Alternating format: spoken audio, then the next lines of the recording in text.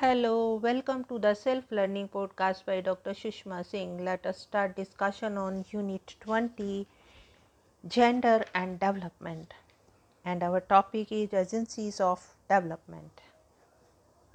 There is a close link between the change of overall status of woman and the autonomy that she gains through changes in some crucial areas of her life, that is, access to education, better health care, access to gainful employment, and opportunity to take decisions, etc.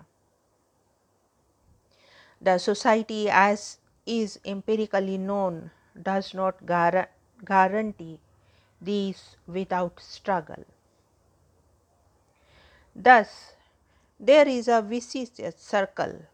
The three agencies which seem to help her in their struggle to break this circle and thereby help her gain the required autonomy are namely the individual or she herself, the community that she lives in, and in the modern times the state. In recent times there have been other agencies, the United Nations, the World Bank, and multinational aid and developmental agencies which are supra-state or multinational agencies. However, at the moment in most places they try and invoke primarily the agencies of self, community, and the state is furthering the interest and development of women. There is a strong belief, that is the libertarian, which insists that it is the individual and her merit that alone count. Any intervention by the community and the state on her behalf, they argue, proves not only counterproductive in the final analysis but also detrimental to her well-being. This proves helpful in pursuing policies which advocate the state's withdrawal from any welfare activities. It was made popular during the early 80s with people like Margaret Thatcher and Ronald Reagan, who argued for what is known as complete freedom to the individual and the withdrawal of the state from affairs of individual freedom. Thus, women too have to fend for themselves according to this logic, and only the meritorious would come up. There is another strand, that is the communitarian view, which has gained some popularity these days due to two factors. First, the most powerful women's movement over the last 3 decades have been fought by women with the help of the local communities. They have thus inspired our struggles. Second, the women aid agencies too are propagating the communitarian's idea in their programs. Quite often, they are projected in opposition to the state. The basic proposition is that women's development and freedom lies in the community itself, where rights are enshrined. It is therefore the community which should be galvanized to further the development of the woman. On closer analysis, however, one finds that the nature or traditional communities in most places are bound up with patriarchal normative universe from which the woman could hardly get true justice. The religious communities, village communities, or even artificial communities like trade unions or other professional bodies are hardly the epitome of equality between men and women. Quite often, the religious communities have made the life of women worse, as has happened with the traditional Hindu or, for that matter, Muslim and Christian social life. The women in countries like Algeria, Turkey, Tunisia, Morocco were gaining freedom and equality under modern regime till the Islamicists arrived in the scene in the 80s. So is the case with the Catholic communities, where the women are still struggling for their sexual rights or rights of divorce.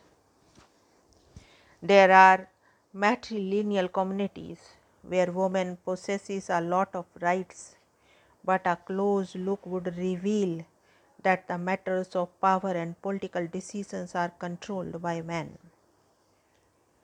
There is also a continuous effort to wrest from the woman's control even the residual powers. Thus, the claim that the communitarians makes, that is, it is the communities which ensures real freedom for women, seems on a careful analysis not true to the great extent. However, the communities of women have proved to be successful contribution of the feminist movement. This not only gives women the much needed political and social space to express themselves freely, but also paves the way for political and social mobilization. In modern times, it is the state which has most often played the crucial role in enabling the woman to access those facilities and resources that facilitate her autonomy. However, the dilemma remains that when the powers inimical to women's interest capture the state, women are left to fight one more agency. This time it is superior to all others by virtue of having a monopoly over the coercive authority. When the state goes to war, for example, with another state, it can be harsh to the rights of women. Iraq, under the Ba'ath Party rule in the 70s, gave women tremendous autonomy and facilitated their development. But the end of the 1970s, 29% of the medical doctors, 49% dentists, 70% of the pharmacists, 46% of the teachers and university lecturers, 33% of the government staff and 45% farm employees were women. Maternity leave was generous and pregnant women had their job protected. But the war with Iran in 1980s changed the state's attitude. Now they were told that they should bear 5 children to narrow the gap between the Iraq population, 15 million people, and Iran's 47 million. From a very prominent one to a supportive role, the state figured in all paradigm of development. In the socialist model of development, the state played not only a central role but was also the organizer and mobilizer of production in society. Market was seen to have no role in the decision of production. However, in cases like that of India, state was thought to be pivotal and acted as such. Here, state not only acted alongside the market, but at the same time it played a socially emancipatory role too. On the other side of the spectrum, societies like USA, where state seems to have a withdrawal role. In the final analysis, it is the state which comes in basic developmental agent in both infrastructural as well as in the domain of infrastructural facilities for the development. However, the state has a significant role to play in the developing countries. Even in the Scandinavian countries, it is the state which has come up to mobilize the social resources to provide some of the largest welfare measures to the women. In Latin America, for example, it was the state which provided education to the largest chunk of women. Many of the West Asian countries played a crucial role in changing the status of women. Here, the state has to fight the family and community ties. Iran, Iraq, Tunisia, Turkey, etc., helped to bring women out in the productive space and to attain some amount of autonomy. In India, for example, like many other colonized countries, the leadership of the freedom movement inherited the state apparatus of the erstwhile rulers. They tried to reorient those structures into taking up the role of new developmental tasks. Gender, and particularly the development of women, was also considered as the responsibility of state.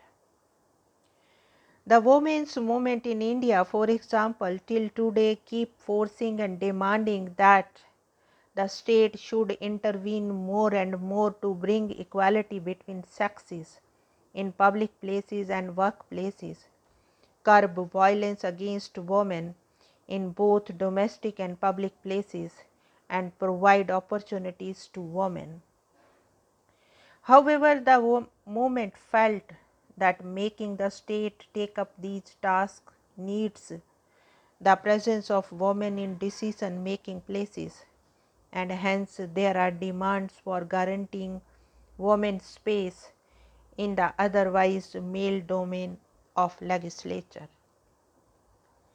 The idea of well-being sees an entrenched woman development in the development of her capabilities, through which, it argued, her freedom and development is ensured. These capabilities include those which are essential for her survival as a human being also. Exploring gender and human development in India, Martha Nisubam argues very strongly for an approach which seeks to raise the capability of the women and therefore their possibilities in warding off the exclusionary chances. She argues that the key to development of women is to provide them with the cover of justice, because only in such a situation can these capabilities be ensured. There is a strong need for fulfillment of what she tried to develop as the list of central human functional capabilities. The list includes life, bodily health, bodily integrity, senses, imagination and thought, emotions, practical reason, affiliation, other species, play, control over one's own environment. The fulfillment of these capabilities involves addressing the moral question too, as it involves prioritizing the fulfillment of such capabilities over something else. Also, it is a question of these human abilities exerting a moral claim in the political arena. The basic intuition from which the capability approach begins in the political arena is that certain human abilities exert a moral claim that should be developed. This begs the question as to whom does this make the claim on? And then one realizes that for gender justice and development, issues of larger society cannot be whisked away. They are as important as talking about the claim of capabilities, and there should be a democratic order to which these claims can be made. And it is here that a human exploitation less society based on some normative horizon is strive for the century old women's movement has been a living testimony of how collective human endeavor can change the face of human civilization from a patriarchal barbarity to a more equal and just society. Now let us wind up the session and take rest. Thank you very much for engaging yourself with the Self Learning Podcast.